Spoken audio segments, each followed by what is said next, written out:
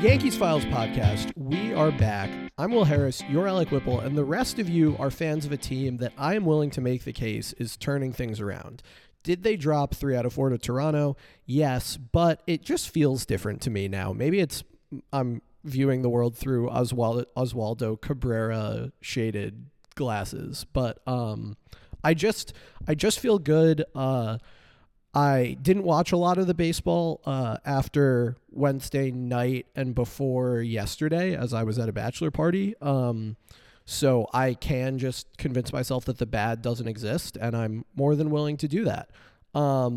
Whipple, how are you feeling? Definitely better than yesterday morning when I think we might have thought the sky was falling. And yeah, I think baseball is all about, taking stats and looking at some and not at others. So I'm definitely willing to write off those 3 games in the middle of Wednesday and Sunday and say they didn't exist. But actually, I think that this was definitely an interesting week of Yankees baseball.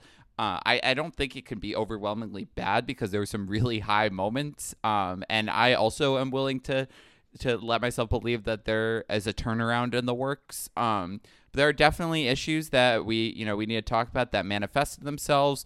Top line takeaway is that the Yankees are in a really good position to win their division and are tied for the second best World Series odds in baseball. And no matter what we talk about, that has to underline everything because this team, despite its struggles, despite its sometimes seeming desire to give the division away, is still up 8 games over teams that they're going to play less than 8 times. So they control their destiny, and even though they've played poorly, an 8-game lead in August is nothing to sneeze about. And I just want to keep that at the forefront because that's really good. The first half of the year has been better than the second half, but it's one season, and at the end of the day, the Rays and the Blue Jays are not in first place. The Yankees are. Yep. So, Whipple, you tweeted a lot of things while I was gone. A lot of things. And as someone who is starting law school, I feel like I'm being called into court right now. So just want to say I'm ready to defend myself. First, there's some that I want to give you credit for. For example, you had a thread about the trade deadline. And I think the only inaccurate thing that you said in the thread was that they got the best rental outfielder. They got the best rental outfielder that moved, but they did not get the best rental outfielder who anyone understood was available. I guess Ian Happ wasn't a rental, so I won't call out that he has a 114 WRC plus since Andrew Benintendi became a Yankee, but Jock Peterson was a rental. And Jock Peterson is hitting .275, slugging .450, and has a 125 WRC plus and a lower strikeout rate than Andrew Benintendi since Andrew Benintendi became a Yankee. So, but I mean, I think you were generally correct. The Yankees made moves that they could have been reasonably convinced were going to improve the team. The Montgomery Bader thing is weird. I think we all probably agree something was going on kind of below the surface there, potentially with the deal for Pablo Lopez. That was weird. You hit the nail on the head there, and then you hit the nail on the head again. You said they stopped hitting and very notably stopped hitting for power. And in spite of relatively good pitching in the stretch where they've struggled, they've lost a lot of games in which they've given up like 4 runs or fewer. And I thought you were right on with that. I agree that a lot of the blame on Cashman for somehow the Yankees went into the trade deadline with the best record in baseball, and they've been terrible since then. I think the blame for Cashman, the blame that people are putting on Cashman for how he handled the trade deadline when they got 2 relievers who have been really good for the Yankees, a starter who has been disappointing but we feel like should probably be good for the Yankees, and an outfielder who is regressing but has been a lot better than Aaron Hicks would have been in that time. It feels misplaced. I completely agree, and I think you should be commended for that analysis. Yeah, I think the fire Brian Cashman movement is it definitely has its merits, but if you're focusing just on the I don't think they should fire Brian Cashman. I don't think that's productive. Agree. To talk about, but if you're looking at his strengths and weaknesses, I don't think the trade deadline was a weakness for all the reasons that you just said, but also for the fact that they have been in positions in the past few years where they have been, 2019 comes to mind, where they have been in pole position in the division and have just not done anything. And this was a lot better than that. I mean, in May, I said I didn't think they were going to do anything just based off the fact that they haven't done anything when they're this far ahead in the division. He took a team that had a few weaknesses but a lot of strengths and upgraded those strengths and tried to mitigate those weaknesses. And I think you have to give him credit for bringing in guys who are valuable. You know, the question of how valuable or who was actually available is up for debate, but he didn't make the team worse. At worst, he switched out some guys. You know, Jordan Montgomery left, but also the starting rotation has not been the problem in the last month. So I don't think you can say Jordan Montgomery leaving was the reason the Yankees are falling apart. I mean, the reason the Yankees have suffered is because in August, Anthony Rizzo has been hitting below average. Gleyber Torres is hitting below average. DJ LeMahieu has taken a step back. Even Aaron Judge has had his moments of struggling. You know, I would never pull a Stephen A. Smith and say it's his fault, but there have been moments recently where he hasn't hit as well as he did before. So I think you have to look towards the lineup not scoring in pretty much every game, which puts pressure on the starters to be perfect and the bullpen to be perfect, which happened in the first few months, but isn't necessarily happening here. It's a lot of what you talked about last year, where the bullpen struggles were more of a product of the offense. I think we're seeing that return a little bit. So Brian Cashman, in my opinion, had a great trade deadline, and it could have been better, but it also could have been a lot worse through inaction. And there's no curse of Joey Gallo or Jordan Montgomery. It's the fact that the guys they have not been hitting. And hopefully we're going to see that turnaround. But, you know, Frankie Montas needs to pitch better for sure.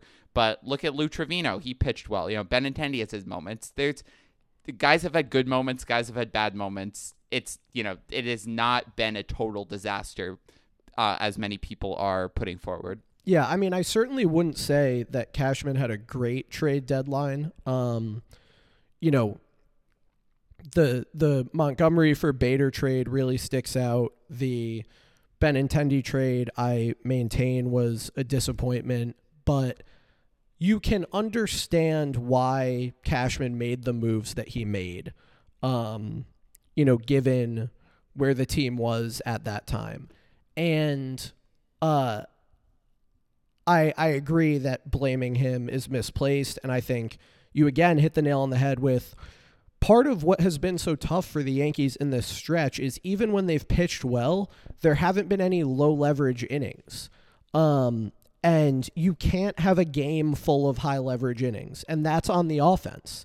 You need to win some laughers. That's what made them so good early in the year, is that they played so few close games that it was possible to win them at high rates because of the bullpen being rested and because of, you know, just guys generally all being hot at the same time. But like, you know, having elite Clay Holmes and Mike King is one thing, but even if the Yankees had elite Clay Holmes and Mike King right now, they still would be pitching way more high leverage innings than it feels like they should be. And that, as you said, is completely a product of the offense not producing at the level that it should be. Now, I had someone ask me the other day, like, were we fooled by the production of certain guys early in the year? And is this slump that we're seeing recently actually more representative of how this team should produce? And as far as I'm concerned, absolutely not. Like, Gleyber Torres is a meaningfully better hitter than he's shown recently. Aaron Judge is even a better hitter than he's shown recently. Anthony Rizzo is a meaningfully better hitter than he's shown recently. DJ LeMahieu, I haven't really had a huge problem with because he's delivered in a couple of high leverage spots, but even he is going to hit more doubles than he has recently. Right. In August, DJ LeMahieu's batting .258 with a .667 OPS. That's going to get better. Yeah, that's like perfectly league average, basically.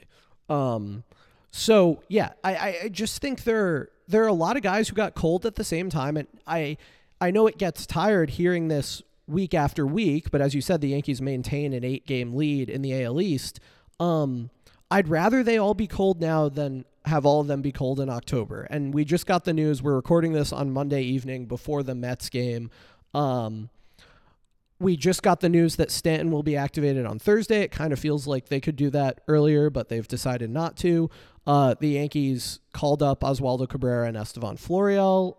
Cabrera, I really like and think is sticking around. Florial, I think the the Yankees aren't really interested in giving much of a chance. But like even though we're not quite seeing it break through yet, I do feel like things are moving in the right direction for this team. And I think that a lot of the takes that you put out about this team and the moves that they made and, you know, what the real root causes of the issues are were good. And I think you should be commended for those. And that's how I wanted to start off, because it probably won't be as cordial for the rest of the podcast.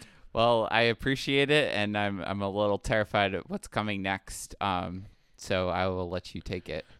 Andrew Benintendi hit his first home run as a Yankee on Sunday afternoon, and it was a huge home run in a big spot. He launched it. I mean, it ended up in the second deck, and it ultimately plated the winning runs for the Yankees in yesterday's game. And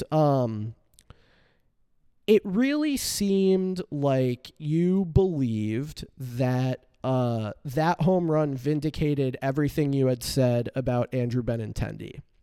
And I need to start by saying I was wrong about Aaron Hicks. A big part of the reason that I said the Yankees didn't need Andrew Benintendi was because they had Aaron Hicks, and Aaron Hicks would be just as good or better.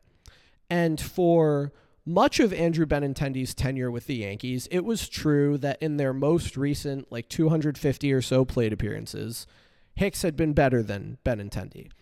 It's still true that Hicks is the better defensive left fielder.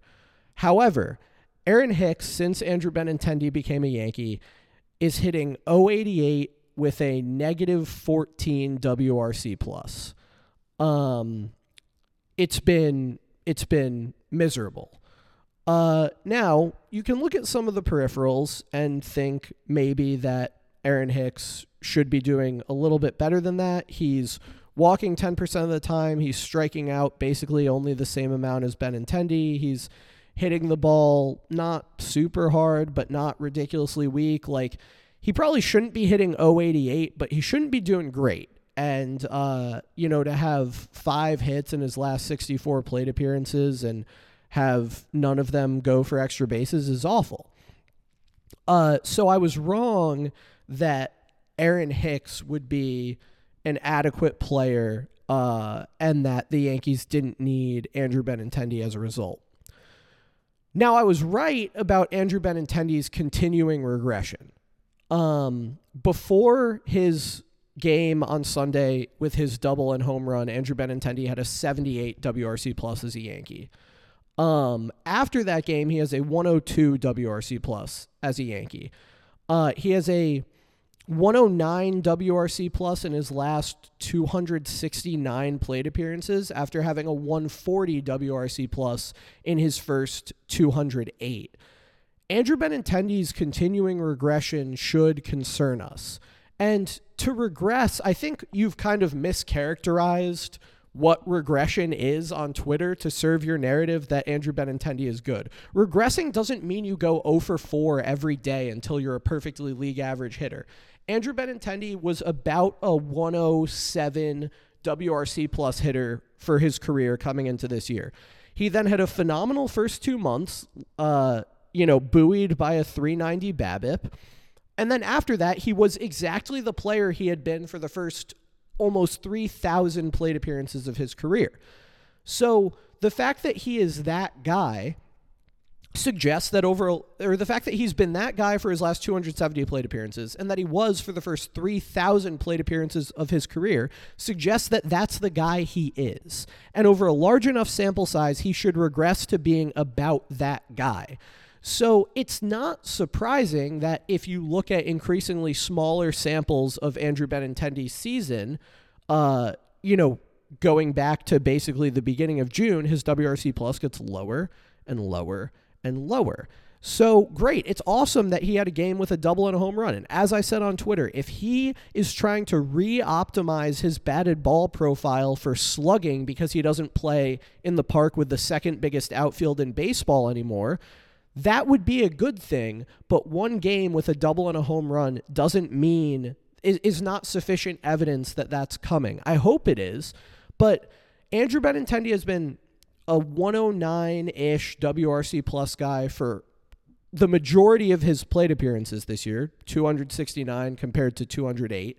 And he's been, frankly, worse than that as a Yankee. And until, yesterday afternoon, much worse than that.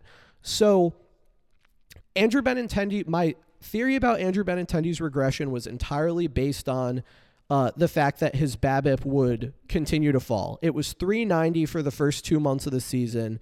It, since early June, is 321, and since joining the Yankees is 268. It's fallen from 390 to 350 on the season.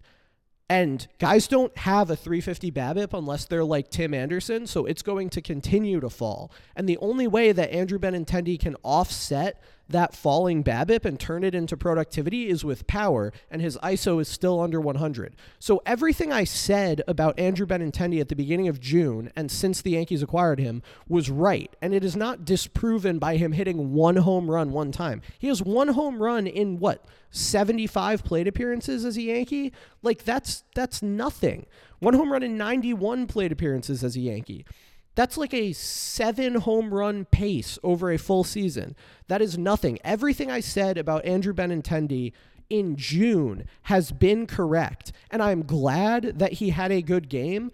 As I said to you when we were texting yesterday, I hope that he succeeds, but I expect him to fail. And the only way he can avoid failing as a Yankee is going to be to slug. So I hope that his outburst the other day portends higher slugging on the horizon, because he cannot BABIP his way into success anymore. The BABIP regression has already come for him, and it will continue to. So I think we're actually closer on this point. We might have reached a breakthrough potentially in the Benintendi, because I do agree with you that I don't think that Andrew Benintendi BABIPing his way to success is the best way for him forward, something that's sustainable.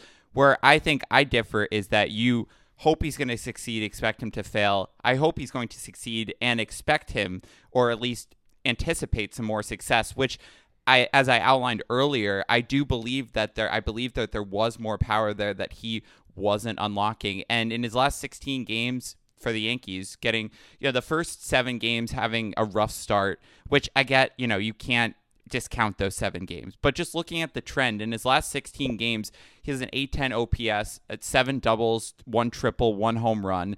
As a Yankee, we actually probably could expect some BABIP progression back the other way, just because it's so much lower. Having a BABIP in the 260s, you'd expect it to normalize in the 300s, or at least closer to his career average of 320. So it doesn't have to be there, but you'd expect it to be a little better than it has been.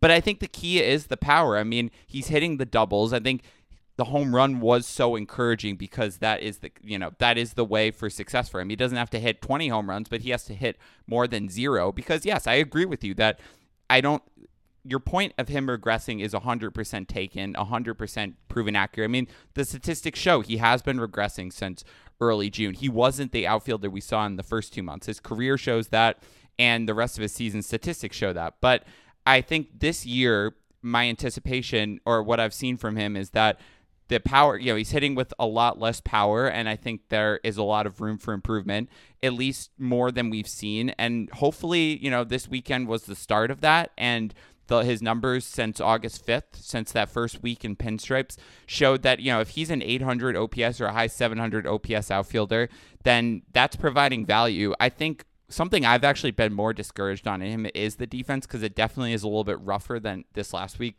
than I think in his first few weeks with the Yankees. But I think he is capable of having an OPS in the 800s, because he's going to potentially hit for less average but more power. His walk rate as a Yankee has been increased, and it's now around 14%. So that's another way he can provide value. I think we're on the same page in that Benintendi is going to succeed or fail not by hitting ground balls that sneak through holes, but whether he's going to hit extra base hits, he's going to hit for any level of power. Because on Friday and Saturday, it was very frustrating to watch him, because he grounded out a lot and killed a lot of rallies. So the Benintendi on Sunday is the one that I think we both want to see. I think the difference is where, our belief that he can actually sustain that. And time will tell, and I believe that the last few weeks have shown that he can. But yeah, I don't think BABIP's success is it's not sustainable. I 100% agree with you there. So it's nice to see that you've come around and started believing the statistics that say he's a bad defender. Yeah, the Saturday was really rough. I'm not going to lie. That as a Benintendi fan, I was a little shaken by that inning. I wonder if anyone, maybe someone you've known for many years and might assume you would trust, and someone who you tend to respect as an intellectual, might have told you like nearly a month ago that Andrew Benintendi was actually not a very good defensive left fielder, and that you shouldn't put a lot of stock into his Gold Glove. He's now at 0 DRS and -2 outs above average on the year. He's actually like very, very bad. Yeah, I mean, it was hard because I was listening to the same person tell me that it was impossible for him to hit for any more power than he was currently hitting for. So I must have not heard it. I think when you're talking about a guy whose ISO is still under 100 on the year, I don't know that you're really like, you're again hanging your hat on one home run. Benintendi's career ISO is 152, and his ISO with the Yankees is 158. So I put that forth for the court to see. Gosh, a guy goes to law school for 3 days, and this is what he's doing. Look, Andrew Benintendi, here's the thing, like, the annoying thing about Andrew Benintendi is that to this point with the Yankees, he had to hit for a lot lower average to make his ISO go up. So his tool was on base, right? Like, the whole thing about him was, oh my God, he's a 400 on base guy. And if Andrew Benintendi had been a 400 on, or like were truly a 400 on base guy, I wouldn't be so mad about his lack of offensive production, because if he were a 400 on base guy who was slugging 368, and he's slugging 368 with the Yankees, he would be like a 125 WRC plus hitter or better. But in order to get to his 158 ISO and 368 slugging, it has taken him striking out way more than he was earlier in the year and hitting 211, and his on base going down to 322. So like, I get that Andrew Benintendi right now has not done the trade-offs in a good enough way. You have to sacrifice some average to get slugging, but he's still slugging under 370. And he sacrificed, 90 points of average as compared to... No, he joined the Yankees hitting 320, and he's hitting 210 now. I understand that you really want to extol Andrew Benintendi's virtues, but for a guy who's been a negative defender and only 2% above average offensively as a Yankee, who saw his average go down 110 points, his on-base go down 65 points, and his slugging go down 30 points. Like, you're talking about a guy who's slugging 368, who I said couldn't slug when he was slugging 398. So, like, I don't know what you really want to do with that one. Yeah, but look at him in comparison to the guy that you wanted to bring to the Yankees, Jock Peterson. I mean, the overall numbers this year are worse, but Jock Peterson has a 125 WRC plus since Andrew Benintendi joined the Yankees. He has a 125 WRC plus on the season, which is also better than Andrew Benintendi, and he's hitting 275, 341, 450 since July 28th. So I'm excited to see where this comparison is going. But if you take Benintendi's first week on the Yankees, which I get, I'm taking out the worst sample, but I'm also looking at the most recent sample, and I feel like if we're talking in 2 weeks, it's only going to improve in that direction. And since August 5th, Benintendi's numbers have been remarkably similar to Jock Peterson's numbers in average on-base percentage and slugging. And it's not identical, and I get it's a very small sample, but I also think that it's only been a few weeks. I'm interested to see where it goes in a few more weeks. In what way am I supposed to prefer the guy who is slugging... What did we establish? Andrew Benintendi is slugging on the season 392 to the guy who's slugging 490. Like, I understand that recently Andrew Benintendi has been a little bit more similar to Jock Peterson, but like Jock Peterson is slugging .490 on the year and has a 125 WRC plus, which is higher than Andrew Benintendi's. Since Andrew Benintendi became a Yankee, Jock Peterson is better than him by even more.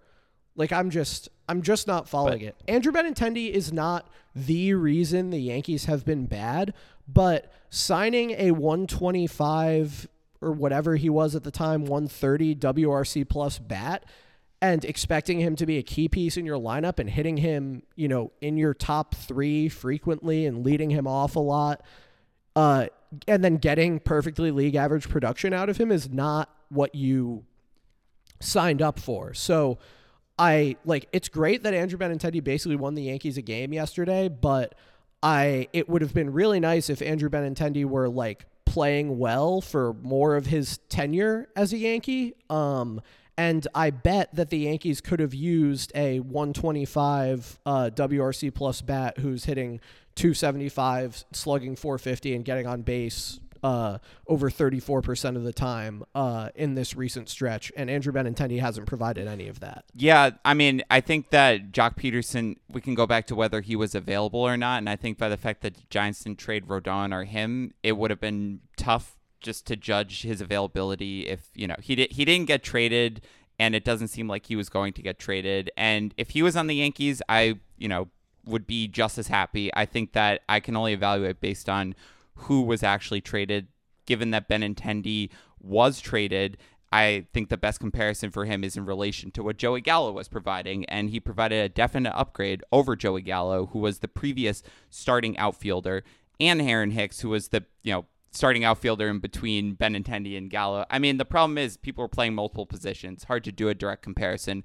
But my point is, Andrew Benintendi is a meaningful upgrade over every single alternative the Yankees have put out and the options we know were available. And we can debate about whether Jock Peterson was available or not, but the signs that we see show that he wasn't.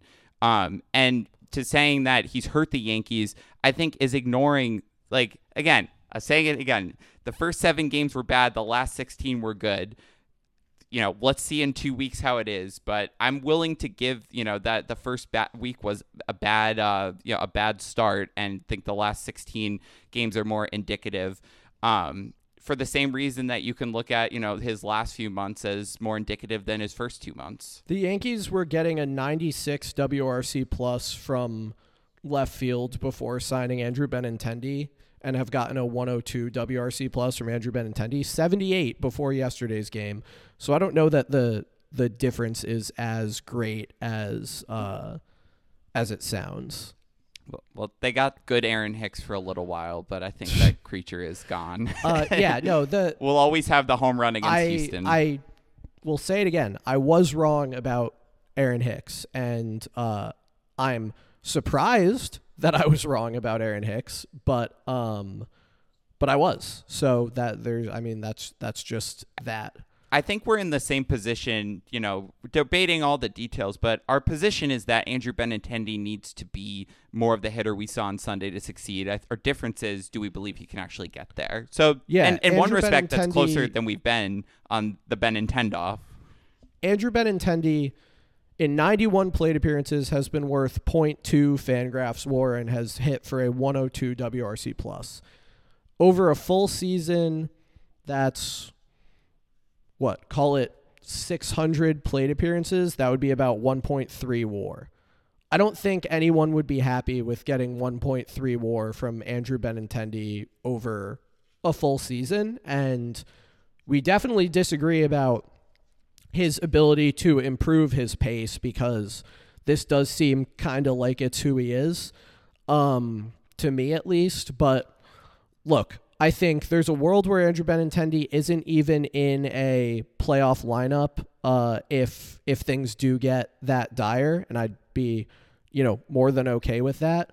And I think there's a world where he does get hot, if he kind of re-optimizes for slug, like I said. But Whipple, one thing I want to go through with you is I think something that, if you consider, I don't know, like some fan who's often pretty negative, who is like ready to say that the sky is falling and, you know, ready to give up on this team. Like maybe this hypothetical fan is named like Mitch Harris.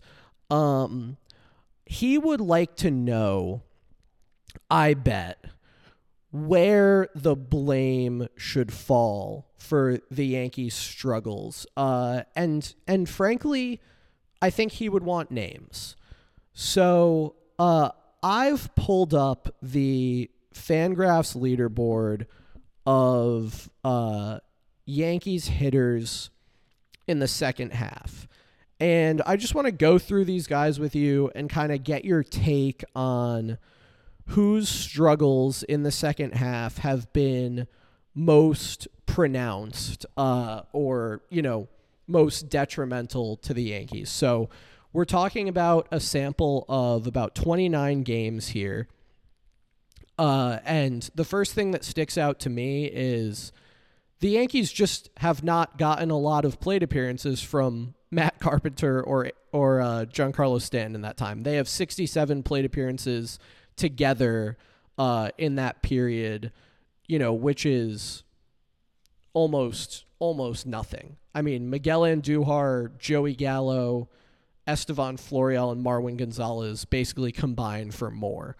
So that's the first thing that sticks out to me is like injuries always sound like an excuse, but when you have two of your most productive hitters go down, like that's really going to hurt. Yeah, I mean, Stanton has, correct me if I'm wrong, he's played one game since the All-Star break or 2 games. I mean, he's barely been a factor. And Matt Carpenter's injury over the last 2 weeks, I think, has really put a dent in this offense just based on the way he's been hitting. So, yeah, you never want to blame injuries, but that's 2 really big pieces to just not have. And I think especially for Carpenter, it's robbed them of a guy who, you know, was hitting like Barry Bonds, basically. Yeah. Yeah, it's really tough. So then next thing that sticks out to me is the Yankees gave, you know, Oswaldo Cabrera, I'm not going to get mad at for his offense yet. I think there's something there. But like Miguel Andujar, 23 WRC plus. Aaron Hicks, 27 WRC plus. Gleyber Torres, 47 WRC plus. Isaiah Kiner-Falefa, 70 WRC plus. Estevan Florial, -3 WRC plus. Marwin Gonzalez, 19 plate appearances, -61 WRC plus. Timmy Lowe, who it seemed like had figured something out, evidently had not, -83 WRC plus. So, you know, you're not talking about the guys who are getting the most plate appearances, but it's just a really rough, you know, those guys are playing a lot in that time. Aaron Hicks and Gleyber Torres especially, and IKF, and really, really struggling. Mm-hmm. Yeah, if you had to pinpoint one of them, I mean, I think Hicks has been made the scapegoat, and I'm not disagreeing with the fact that he has been, you know, pretty awful. But we're beating the drum, you know, again and again. I'm turning back to IKF. He had one good game, but at pretty much every single other game, he's in the middle of the lineup and just grounding out in every single conceivable situation. And the base running in Seattle, I know is one instance, but I think that the mentality just pissed me off because he's basically saying, like, you don't know, like, I know what I was doing. Like, don't try to criticize me. Like, this is a play that, you know, I understand, like, I did the right thing. And he so clearly didn't. So it's like the lack of accountability, the lack of any kind of offensive anything. And he basically hit one home run and laid down a bunt. And yes, that will be the IKF game, but I think it's going to be because I really do think they are starting to phase him out, and I think we're going to see it more and more. Yeah. I just don't think they're going to say it because the Yankees don't seem to respect or want Aaron Hicks to be a part of this lineup anymore. Like, it's very clear he has been scapegoated, but I think IKF is a little different where they might gradually phase him out. So we turn back to IKF, and I think that's the guy who sticks out for me the most, just in the fact that he's not been made a scapegoat. He hasn't been pinpointed, but every single day he has been in there, he is killing some kind of potential offensive rally. Yeah, I mean, and the thing that gets me about the base running in Seattle is all the IKF defenders rest on the 2 things that he's supposed to do well, which is play defense and run the bases. And It's been widely exposed that he's not a good defender. And then we find out that he's a stupid base runner. So like, you know, at that point, it's like this guy provides no offensive value. He's been worse in the second half than he was over, you know, the course of the entire season. He has a 61 WRC plus since Andrew Benintendi joined the Yankees. I guess Andrew Benintendi must have cursed him. And he plays awful defense, and he runs the bases poorly. Like, what is this guy's value? What is he doing? And I think that's what frustrated me so much is everyone's like, oh, well, you know, you can't hold it against him. He's not supposed to be a power hitter, but look at all this other stuff he does well. Well, there's no other stuff he does well to point to. And I think, you know, you and I have been on that for a long time, but the game in Seattle was such a glaring example of that. And it's just, he is, you know, someone was in our Twitter mentions the other day and said, you know, you had tweeted, I think, enjoy the bench IKF after Oswaldo Cabrera made the Jeter jump throw. And someone responded and said, you know, that they feel bad for him for the fact that he's being, you know, basically phased out, as you alluded to. And I responded, and I basically just told him, like, IKF kind of got every opportunity. Yep. You know, the idea that, yeah, someone said, poor guy, I can't help but feel bad for him. Like, what? There's certainly no unfairness directed towards IKF. Maybe it's unfortunate the way it played out, just that he, you know, had this opportunity to be the shortstop for the Yankees and take the next step in his career, and he just completely, you know, messed it up in every aspect. But he was given no shortage of chances to succeed. Also, I just want to run through the list of players who, by Fangraph's base running metric, are better base runners than IKF. Jose Trevino, Estevan Florial, Marwin Gonzalez, Andrew Benintendi, Kyle Higashioka, Aaron Hicks, Aaron Judge, Joey Gallo, Tim LeCastro, Miguel Andujar. Of Yankees with 10 or more plate appearances, 20 or more plate appearances this year, every single one of those guys is a better base runner than Isaiah Kiner-Falefa. So he's terrible. He's truly, truly awful at everything. Oswaldo Cabrera, if I reduce the plate appearance threshold to 10, also a better base runner. I mean, it's astonishing. He has 0.6 Fangraphs WAR in 400 plate appearances. That's a less than 1 WAR pace. He is awful. Like, the Yankees won a lot of games in spite of Isaiah Kiner-Falefa, but they only won one game because of Isaiah Kiner-Falefa. And they need to get him out of there. And I'm really encouraged to see how much Oswaldo Cabrera is playing. It would really help if Gleyber were playing well right now, because then they could completely phase him out. But IKF should not be seeing the field anymore. He is the worst regular the Yankees have. Yeah, and I'm hopeful that the Gleyber turnaround is beginning. I don't think either of us are really worried about Gleyber, and his home runs over this last week, I think, are going to be the beginning of a turnaround, because he's not this bad. I mean, he's been so much better than this for about a year now. But yeah, Oswaldo Cabrera came up and provided more defensive value, like, in 2 games than Isaiah Kiner-Falefa did the whole year. Like, remembering what it was like to have a shortstop who could range and then make a throw while moving away from the base and not have it, like, airmail into the seats. I mean, that's the other thing. Like, all the things you said about IKF are true, but he also, for as bad as he is bailed out so much by Rizzo. It's crazy. Like, a mediocre first baseman would double his errors, and that completely. Because the thing that gets me the most mad is that, like, yeah, he's bad, but, like, again, there's no accountability. Like, his throws are getting bailed out. He's getting singles at times that make him seem like he's a lot better than he is, even though a normal hitter would get all of those singles and then add in additional power. He's not taking any responsibility. He is defended to the last straw by everybody. The people, as I said a few weeks ago, it is a crime that Joey Gallo was ran out of town while IKF was allowed to sit and be praised as like this great contact and base running guy. It's every single conceivable thing save for one game, multiple games. I mean, you know, I'll give him credit for the double of Clase because that was impressive, especially considering that I don't really think he has much of a hitting skill. Like, that was an impressive hit. Yeah. So I'll give him like 2 games, but still, it's just every single thing has just been in his favor and he hasn't taken advantage of it. And, you know, the personal insults and attacks on Twitter, like, that's a whole nother issue. We're just evaluating him on the field and everything related to that. Yeah, I'm sure he's a nice guy, but, you know, nice guys don't always get to be the shortstop of the Yankees. Yeah, like, do not DM Isaiah Kiner-Falefa's dad and tell him that IKF is dead. Like, whoever was doing that shouldn't be doing that. That's bad. I want to see his dad fight John Boy, though. I do want to see his dad fight John Boy. That would be good. But, like, whoever's doing that, stop. Like, that's not a chill thing for you to be doing.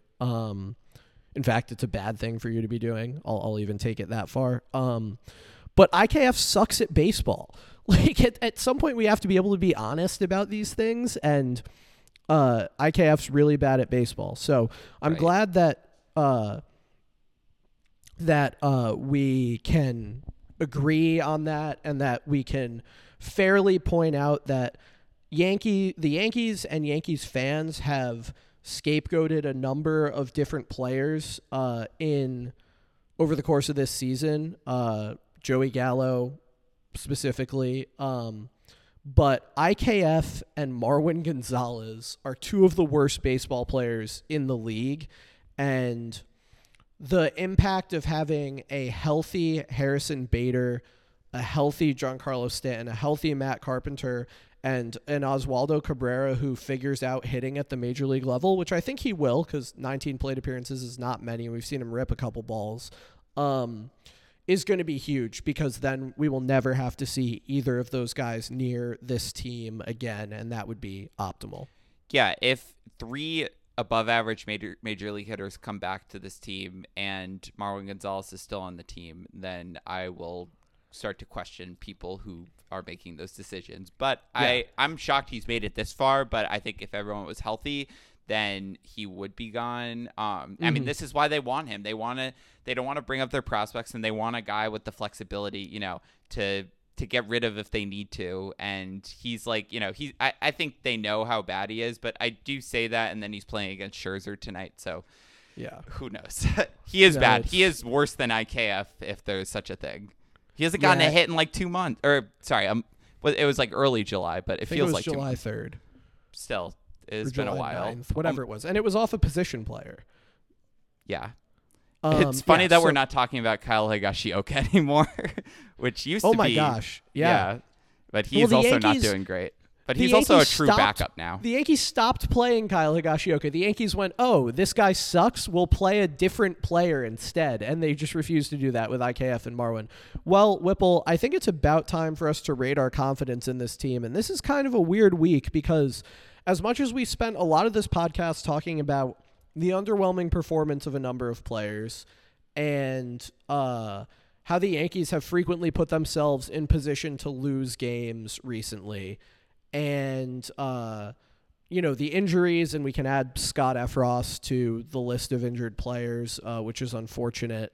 I do feel like there's more optimism in this conversation this week than there was last week, and I'm interested to see how that translates into your ratings. So 1 to 10. So I think people saw on Twitter I kind of had a meltdown on Friday, and I stand by that. You did. I was worried about you. I did not say that I think the Yankees are going to not make the playoffs. I didn't say I wasn't confident in the future success of the team, but it was a really bad stretch of baseball. And like I said, it was not because of anything other than everybody stopped hitting at the same time. We haven't seen evidence that everyone's going to start hitting, but I just have confidence that one, they have an 8-game lead in the division and they have the flexibility to work this out. But 2, we've seen them. There's no reason that the first half of their year is the outlier and the second half is the true talent. you could just as easily say the second half of the year is the outlier. The first half is the true talent. And more games statistically, people are conflating the numbers, but the Yankees really got bad only a few weeks ago. To take it back to mid-June is ignoring a lot of really good series against good teams. So, a team is never as bad as they are playing at their worst. And I'm willing to believe that the Yankees are going to start playing better. They have some favorable matchups Jacob deGrom just got pushed off of his start tomorrow, so that's one favorable matchup. Yep. They're going to play Oakland and Seattle, and then they're going to have a chance against Tampa. So next 2 weeks, they should be able to win some games. I think given all these conflicting emotions, I'm just going to stay at 8.5. I thought about going down, but I also don't want it to be I don't want this to be a reflection of how I felt this last week. I think it needs to be a reflection of how I feel in the upcoming week. And I think I'm still at an 8.5. I'm still feeling good about where they are in playoff position. You need to see more from the offense, but if you put a gun to my head and say, what's their hitting going to look like this week, I would be hard pressed to say it is as bad as it's been. I think I would say it's going to get better because that's what they've shown us, and that's what I think they will continue to show us. And, this bad stretch has to end sometime because they are not this bad of an offensive team. And the pitching has been great. Let's not forget the pitching has been really good, and that's so key for this team. So 8.5. Yeah, I agree. The pitching has been very good, and a lot of the concern about the pitching is exacerbated by the fact that that they've been in all these high leverage situations, as we were saying before. So, I think the pitching, not only has it been good, it's been better than it has gotten credit for. So 100% agree with that. I'm also going to stay at 8.5, partially because I like being a contrarian, and I think the people on Twitter are just going insane and that their insanity is misplaced. I can't find it in myself to lose confidence in this team with, Stanton coming back later this week, with Severino coming back in a couple weeks, with Carpenter potentially coming back in a couple weeks, with Bader potentially becoming available, with, I'm confident that Cabrera is going to figure things out offensively, which means IKF is going to play less. Clay Holmes will come back. Scott Efros will come back. Trevino has really emerged in the bullpen as a legitimate piece. I love that. I think Clark Schmidt is here to stay. I think Marinaccio is here to stay. Things are just trending in the right direction, even though we haven't seen it come through in the results yet. And I don't think that was true for the last 2 weeks, but I do feel like it is now. So I'm going to stay at an 8.5 as well. And my parting shot is that Jock Peterson has a 490 slugging percentage this year, and Andrew Benintendi doesn't have any 23-game stretch, which is the amount of time he's been with the Yankees, with a slugging percentage over 471. So that's it from me. Whipple, any parting shots from you for this one? Yeah, Subway Series, and although these games don't mean as much as the last few Blue Jays games, it would be really nice for the Yankees to just shut the Mets fans up because they've been far too loud, and tonight's game feels like a reverse lock, so you're probably already listening to this after it happened, so we'll obviously be proven correct. But if the Yankees want to reassert their dominance, or at least, make the Mets fans shut up, because we all know the Yankees are the better team, let's get after it tonight before they go to Oakland and LA and people forget about them for a few weeks because those games don't exist. West Coast games are just a myth. But West Subway Coast Series. Trips. Subway Series. West Coast trips are terrible. I really don't like them, and I'm pretty tired, so I don't know how much of those games I'm going to end up watching. We need one fun fact. We need Ken Singleton back for the West Coast games. Only way they're manageable. That's a fact. Ken, we miss you at 29 all time. One fun fact that I learned from a source who I won't name because I don't know if it would have bad repercussions is, do you know, Whipple, who was supposed to be included in the Kelenic for Cano trade, who ultimately was not, but Brody had agreed in principle to it? No. Jeff McNeil.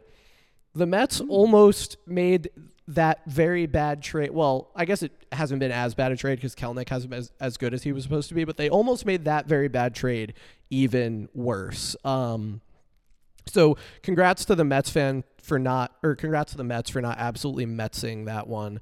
But yeah, people can keep up with our work at yankeesfiles.com. They can follow us on Twitter. We are at yankeesfiles. And of course, you can always listen to our podcast wherever you get your podcasts. And we hope that you'll rate, review, and subscribe unless you don't like it, in which case we hope you'll only subscribe. That's it from us. We'll be back same time, same place next week. Until then, let's go Yankees.